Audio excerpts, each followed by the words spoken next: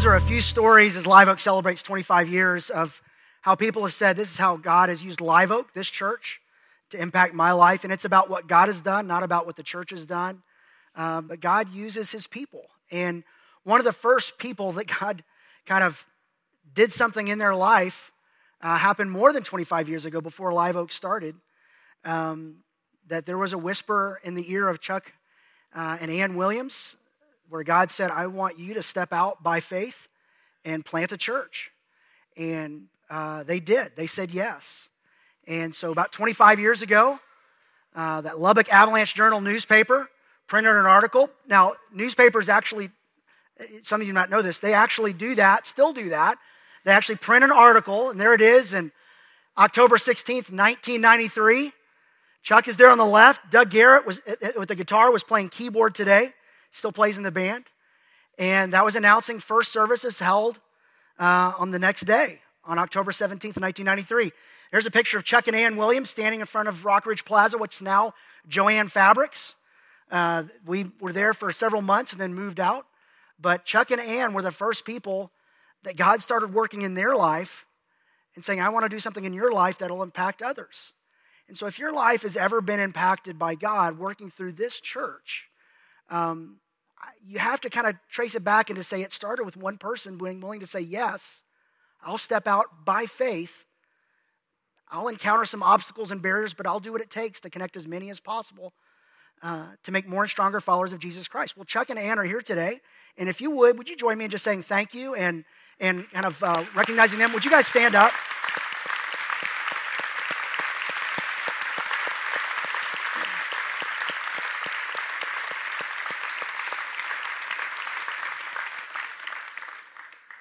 I am pretty grateful because I was part of the core group that planted Live Oak, but I was a 60-year college student. That's a thing. And, I had nothing to lose. I'm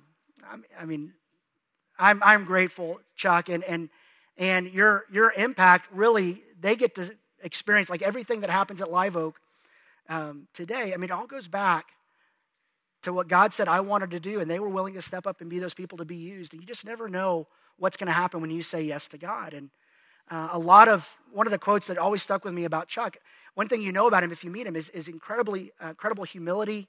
And one of the things he said is part of our role in life is to plant shade trees that we'll never sit under. So a lot of us are sitting under shade trees, sometimes literally, if you actually walk outside, that were planted then that we're getting to see now, even though Chuck and Ann have their new ministry of being grandparents. I guess it's not new anymore. To Charlie, their grandson in Plano. So anyway, Chuck and Ann, thanks so much for all that you planted here that we're getting to experience. And Live Oak is what it is today, and it's gone through many seasons, but it is what it is today because God's worked in different seasons to accomplish his purposes. So we just finished a series called Seasons, asking the question for you personally, what season are you in? You're always in a season, and when you can name it, it helps you navigate it. So what season are you in? Well, the question we want to ask today is, what season is Live Oak in? Our mission has always been to make more and stronger followers of Jesus Christ. That does not change. No matter the season and the uniqueness of it, that is always our calling. And we're called to do that across the street, across the globe, and to the next generation, to connect as many as possible to Christ and community, to connect as many as possible to God, God's word, God's people, and God's mission. And that's our mission. That's unchanging. And our model, that sometimes models change, but our model really is pretty consistent this season as it has in previous seasons.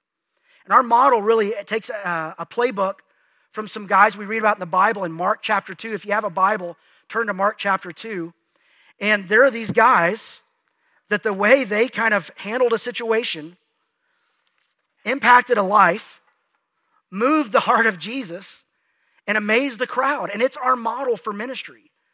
And in Mark chapter 2, as we read this, what I want to ask you is, who do you want to be in this story? And who do you want to be in the story that God's writing, not at Live Oak, but in his kingdom? Whether it's at Live Oak or not, what role do you want to play in the story God's writing in what he's doing in the world? Mark chapter 2, verses 1 through 3, it says this. A few days later, when Jesus again entered Capernaum, the people heard that he had come home.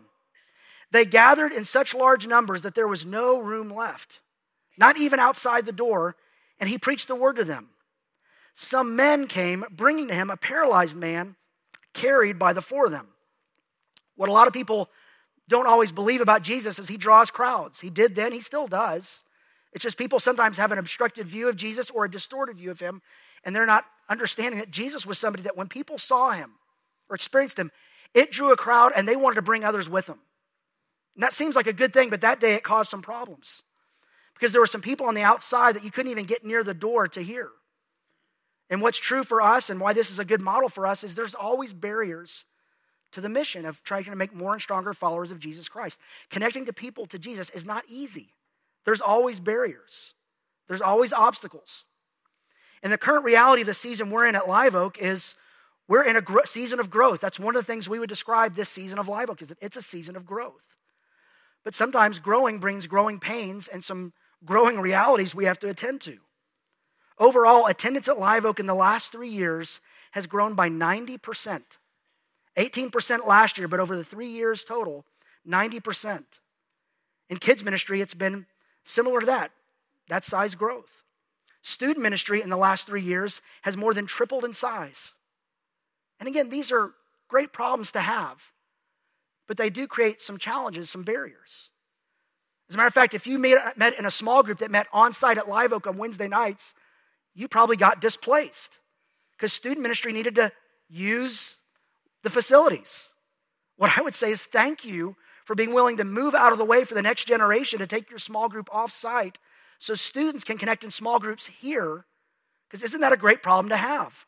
We have too many students that we had to use every square inch possible. So for those who are willing to be displaced, thank you.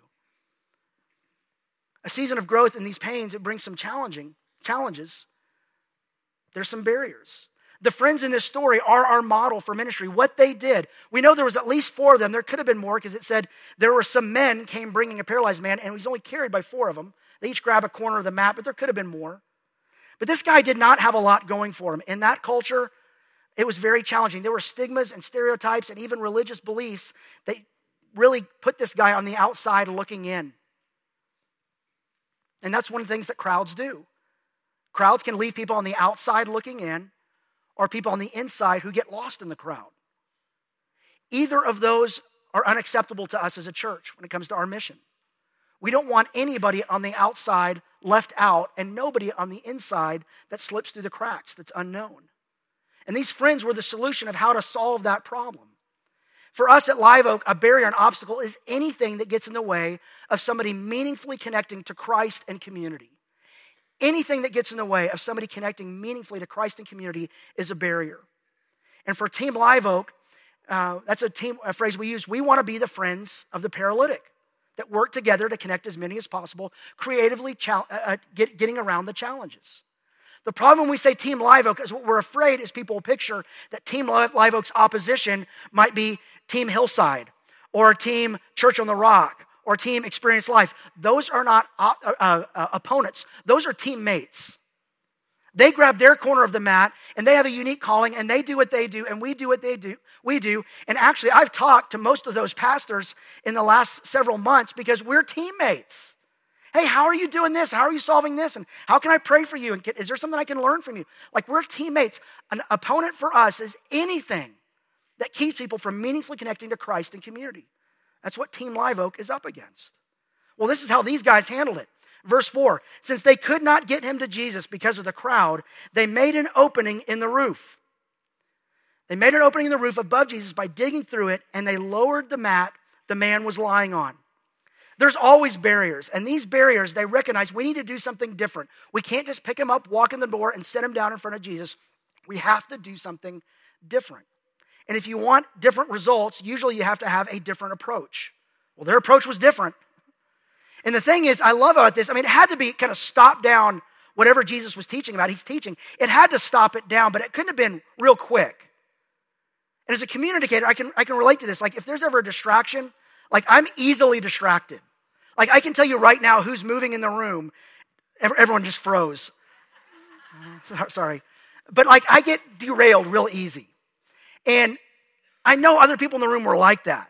So all of a sudden, and I picture it like a cartoon, like someone with a saw on the roof going, like digging a hole like that. And People are like, okay, I'm going to fight through it and keep paying attention. No, I'm listening. And then like, right, like we're just going to ignore this? Like, what's happening? Like, do people stop and silently look? It doesn't tell us. And Jesus knew it was coming. Like even later, it tells you in the story that it tips his hand. Like he's all knowing. He knew these guys were about to show up. And I bet it was hard for him to concentrate because he was so excited for this interaction. But as it's going on, these friends cut a hole in the roof and they lower him down. They creatively found a solution to the problem, to the barrier. And then what happens next? Theologically, I don't fully understand it, but it says what it says. They lower him down, and it says this in verse 5. When Jesus saw their faith, he said to the paralyzed man, "Son, your sins are forgiven." Well, first of all, the friends had to say, "Thank you." Like he is called the paralyzed man. Like this isn't really what we thought was going to happen, but thank you. I think they were expecting something different. But what's really different here is Jesus didn't say when he saw his faith, he said, "Friend, your sins are forgiven." And I love how he personalized it, son. In Luke, it's used the word friend. Like there's this idea of he affirms the value of the person on the mat. But he affirms the faith of the people looking through a hole in the roof. When Jesus saw their faith, he said to the friend, your sins are forgiven. Like I understand the theology of forgiveness. Like it says like it's by what Christ has done. It's by grace, but it's by faith in what he's done. We never hear anything out of the mouth of the paralytic. But it was the faith of the friends that moved the heart and hands of Jesus to get to work, to do something. Your faith matters more than you know, not to your life, but to lives all around you. It moved the heart of Jesus here. And they did whatever it took. They took action by faith, and it had this impact, and Jesus responds to it. Some other people responded as well. They kind of call him out and say, I don't know about this. Not everybody in the crowd was favorable toward Jesus. Verse 6, it says, now some teachers of the law were sitting there thinking to themselves. Again, Jesus he knows what's going on behind the scenes in the hearts and in the heads of people even.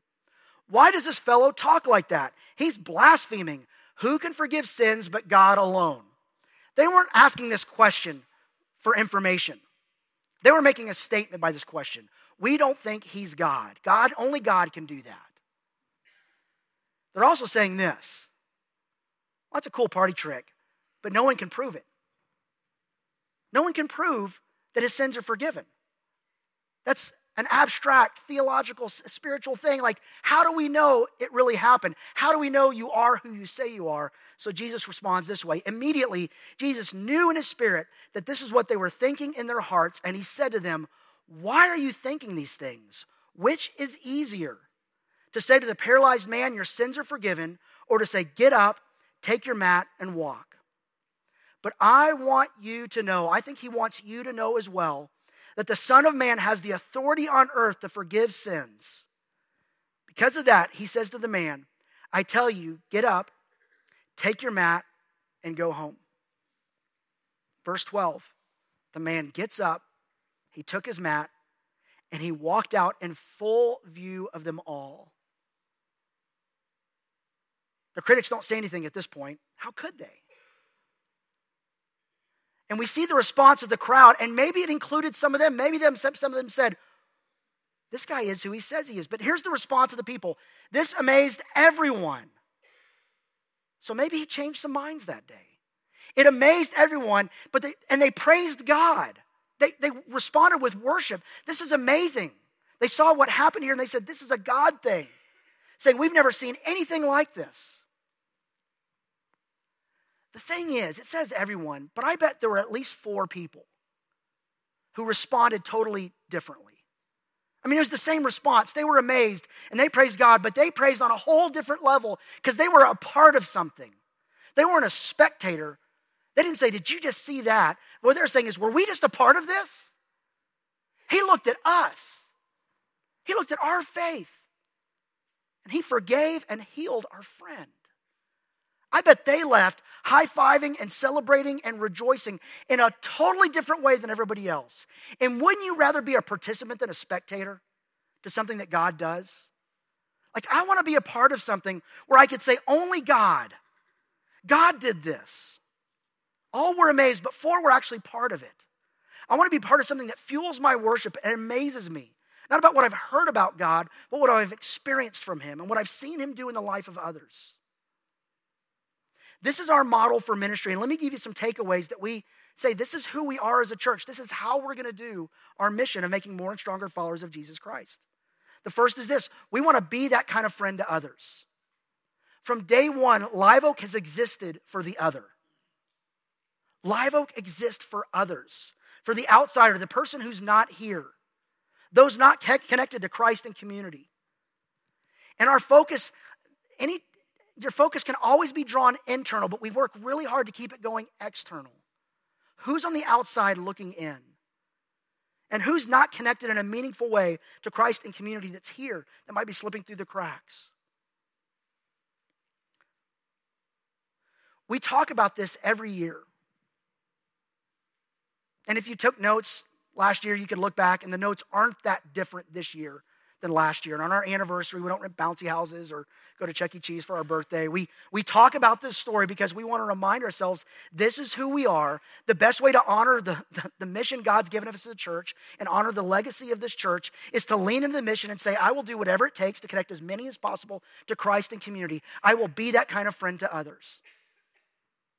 And we keep talking about this story. We'll keep doing it until there's no one left on the outside looking in or until our time on earth is done. So the question I would ask you is, what do you need to do, you personally, to grab your corner of the mat? Who is it that God's calling you to creatively take a step of faith to reach? The second thing is the idea that we need to find those kind of friends. And this is the biggest lesson I've learned about community, this relational connection. Community is built, not found. I don't think these were benevolent strangers who picked up a guy and carried him. I think these were people that knew him. You don't want to wait till you're on the mat to find some friends to carry the mat. And at some point, most of us, if not all of us, find ourselves on the mat. I have. Some areas of my life, I feel like I'm on the mat right now. You need people in your life that can grab a corner of the mat by faith and say, we'll do whatever it takes. Everybody needs to be connected to somebody. That's how we say it at Live Oak. Find those kind of friends. So who are your 4 corner friends? Don't just find them. Invest in them. Build community. Some of you have been in a part of a small group. It's like, it just didn't click. That's because community isn't found. It's built. It's an investment. It takes time. And sometimes it doesn't work right away. But community is something you were designed to be connected to others. And it does take work, but it's worth it. Ask the guy on the mat. The third thing is we believe Live Oak, we accomplish the mission as a team. Like I said, we call it Team Live Oak. That you can only grab one corner of the mat. One person can only do so much, but together, collectively, it exponentially has impact. Others are needed. That's why together and team is so important. Community isn't just important for what it does in you, it's what it does through your community to impact others. That it's a team aspect. And then, of course, there's the thing that always stands out to me in this story. It was their faith. It was the faith collective of the friends that moved Jesus to work in the life of their friend. Faith makes a difference. And your job is to grow a big faith in your life, and it has impact not just on you, but on the people outside. It moves the heart of God. There's a role for you to play by faith. So what is that? And your next step is always a step of faith, to grow your faith so God can use your faith in the life of others. And then fifth, it's to grab your corner of the mat. All of us have a role to play. So what is it for you? What does it mean to move from spectator to participant? To be actively engaged in the mission of Live Oak? Because really that's what accomplishes the purposes of God. It's what accomplishes the mission of this church, is together us all doing our part as the body of Christ to be his hands and feet to a world that's in desperate need. So for this season that Live Oak's in, what's our hole in the roof? And what are our barriers? Well, what is there will always be barriers to the mission, but there are always a promise of God that he made that we've counted on from the very beginning. When Jesus said in Matthew 16:18, I will build my church and the gates of hell will not prevail against it. We count on that promise from God, and we see his track record to know it's been true for 25 years, and I don't think he's going to change. I don't think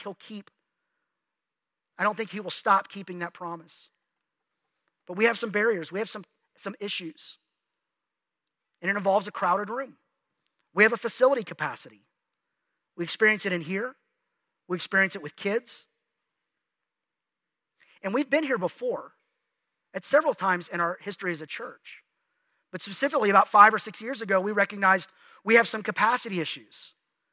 We knew that our foyer was very, very small, but relational connection is really, really important. That is one of the most strategic environments for us for accomplishing our mission of connecting people to Christ and community. But our foyer the hallways were no wider than this stage. We needed connecting space. We needed kid space. And then one year it rained on Easter. And we recognized not everybody drives a 4x4 and wears waders to church. So we probably should do something about our parking. So we did an initiative called Thrive because we figured out what's keeping the mission from thriving, and we needed kid space, car space, and connecting space. We raised $500,000 over a year and a half, above and beyond the normal budget and general budget giving. We gave 10% of that away to the Kilgoris Project, as well as some other local missions in town. But in Kenya, we built teacher housing and a building that was used for a school and for a church. What I can tell you now, and you'll breathe a sigh of relief, we're not launching a giving initiative today. We're not starting a building program today. But the reality is at some point we may need to. We have 15 acres of undeveloped land. But we're running out of seats in here, and it's an even bigger pressing thing. We don't feel it as much in here, but we're running out of more space in our kids' area. I'm not asking you to give to the Thrive initiative like I did 5 or 6 years ago, but I can tell you right now, every month I give to it. Above and beyond my normal giving, you can go on the Live Oak app, and under giving, you can do the scroll down menu. There's a thing called Thrive. And 10% of everything that's given there, and any time we do something like this, 10% will go to build the church out there on the other side of the world, across town. That's very important to us, to always keep that external focus.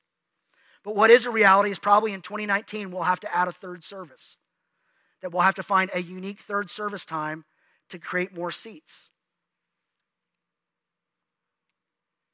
When that happens, by faith, it will require something from most of you to do something differently. Attend at a different time. Serve in a different way. For worship arts, tech, it might mean serving longer. We don't know the details of that, but I would be surprised if in 2019 we didn't have to add a third service. Now, here's one thing we can do in the meantime that will make a difference. When you go on a flight with Southwest Airlines, you don't make eye contact. You try to look big. You try to look like you're expecting somebody. You want that buffer seat, and you don't want the middle seat. I need you to flip that around. Your hole in the roof might be as simple as sitting in the middle, removing the buffer, even going the extra mile of sitting in the middle, no buffer, and talking to the person next to you. You know one of the best things we hear about you guys from people that are guests? You're very welcoming. And we see it out there. Seeing it in here will allow us to make the most of every seat in this room. And by the way, there are still some good seats down front. Just saying. If it would help me to step back further, I could do that. I'll do whatever it takes. But facilities aren't our biggest concern. Our capacity of getting people in a room is not our biggest concern. It's our connecting capacity. Connecting people meaningfully to somebody. Everybody needs to be connected to somebody. Usually through groups. Sometimes it's through teams and serving. As a matter of fact, one of the things that shocked me years ago, I met with 50 people that were new to Live Oak, and I said, but they were connected. I said, how did you first best get connected at Live Oak? I expected small groups. And we have, I can't remember how many people are in small groups, 461 people are in small groups right now. What they said was, I felt first best connected by serving on a team. Serving with somebody next to me. That was the best way. We believe serving is catalytic to your faith. We believe connected to a community is catalytic to your faith. And we need to connect more people to community and challenge everyone. If you're in community, it's built, not found. You need to build community and keep including and inviting others to be part of that, whether it be a small group or a serving team. In fact, serving capacity is our other big barrier. Right now, we have 510 people registered in Planning Center that serve. That's a good number. We're very excited about that because what we know is it helps us accomplish the mission, but we also believe serving can be catalytic to your faith. And as we grow, we need more people that are serving. More volunteers to serve others. More small group leaders, more coaches. And really one of the things we're seeing even beyond serving capacity, it's our leading capacity is probably the biggest barrier we're facing. It's not the number of volunteers who serve and do something, but it's people who can lead somebody. And so a challenge we've given our staff that I would give every single one of you is we think everybody needs to be connected to somebody and everybody needs to be developing somebody. If you serve at Live Oak, we want you to ask the question, who's going to be my apprentice? Who can I come have serve alongside me that I can teach them to do what I'm doing and we could double our capacity? If everybody serving at Live Oak, if everybody leading at Live Oak found somebody to kind of apprentice and do some on-the-job training with them, we would double our capacity. And people on the outside could find a place on the inside, not just in a service, but in community and on a serving team. And one of the things I want you to know about leadership at Live Oak is we believe, and we've believed this from the beginning, in the plurality of leadership. I'm not the leader of Live Oak. I am a leader at Live Oak. I even view myself as not the only senior pastor. I view Mark Porter, our connections pastor, as a co-senior pastor, and I have since I started. And he functions that way. But the thing is, for the first 300 years of the church, the title of senior pastor didn't exist. It wasn't a thing.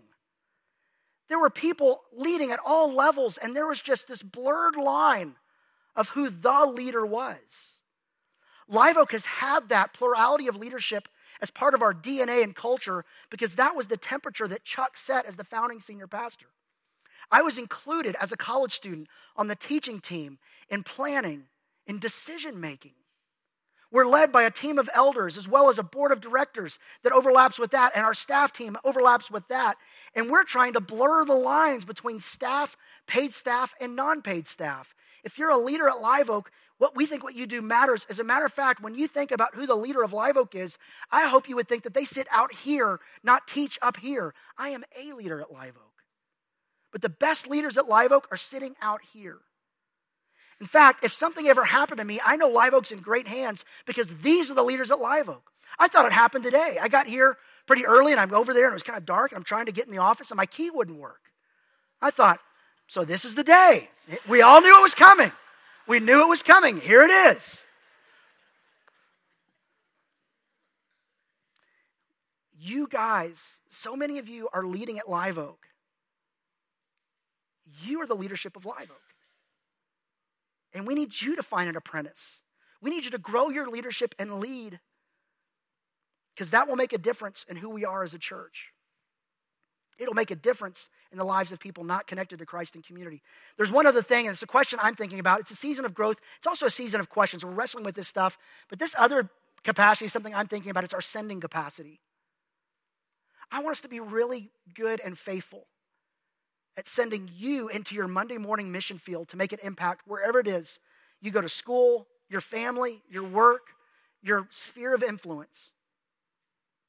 I want us to be really good about equipping and sending and resourcing and partnering with, not just with sponsorship, but relationship. People that are going across the street and across the globe into the next generation. That's important to me. And what does our influence and contribution to the kingdom of God look like beyond just thinking about our acreage? But in God building churches elsewhere, how do we partner to see more churches, more missionaries, and more people being part of the mission field? Here, I'm going to close with this, and I really mean I'm going to close with this. Sometimes pastors say that and don't believe them, but I really mean this. Rather than think about what is, you got to define reality, but think about what could be. For you, for Live Oak, what will we do? That's the question. Who will you be in that story? And what I love and what I've been thinking about lately is these two verses in here. When Jesus saw their faith and then some stuff happened, they did something. And then this amazed everyone and they praised God saying, we've never seen anything like this. Like, what is it that God's calling you to do to grab your corner of the mat that's before that statement when Jesus saw their faith? And then what might Jesus do to fill in that gap of how he would work at building his church and building his kingdom and changing lives? What I want you to know is your faith matters more than you think. And when you're by faith, grab your corner of the mat. When you by faith grow a big faith. And I think you do that every time you pray, every time you give financially, every time you give of your time and serve, every time you lead here, every time you develop someone, every time you invite someone, every time you express the love of God, every time you include someone, warmly welcome someone, every time you scoot to the center, leave no buffer, and meet someone, especially as an introvert. I believe God uses all of that. Live Oak will be our contribution to the kingdom of God will be written by what you do, what we do together. And we will go as far and as fast and as far as we do to go together. And our choice is to do that by faith, together, creatively connecting as many as possible to Christ and community, to God, God's word, God's people, and God's mission. What I want you to prayerfully think about is, what's your part in this? What does it look like for you by faith to grab your corner of the mat? Let's stand for closing prayer. Well, a lot's changed at Live Oak since day one, 25 years ago. And a lot has changed in the church, with a capital C, since day one, 2,000 years ago. We're about to do this series called Vintage, asking the question, not just for Live Oak, but even more importantly that, what is it that should never change about the church? Like, it'll never become outdated. What are the practices of the early church that we need to hang on to and never let go? And between now and Thanksgiving, we're going to talk about these practices the early church did. Is the reason why we are believers today is because the early church ran their leg of the race by holding on to certain practices. What is it that we need to grab hold of and never let go of? So I encourage you to be here for that. It's also a great way to hear the heart of Live Oak and who we think God's called us to be as a church, looking as our example, the early church. Let's pray together. God, thanks that you've promised to build your church. And there are things I've experienced being part of Live Oak that I'm amazed. And you get all the credit. It draws my attention to you. It fuels my worship. It builds my faith. I pray it's done that for others. I know it has. And God, the next year, the next 25 years, the next however much time we have on this earth left, that Live Oak's here, we want to be faithful to the mission you've given us, to the unique DNA you've asked us to have as we contribute to you building your kingdom. God, always keep our heart for the other, for who's not here and who's not connected. The danger we face is when we're connected and when we're good, we forget the other. Keep us mindful that you are sitting on the inside of that room, excited for someone on the outside to, by faith, be creatively brought and connected to you. Help us to live that out each and every day in our corner of the world as we grab our corner of the mat. It's in Jesus' name I pray. Amen. Thanks for being here. If you'd like to talk, I'll be down at the front.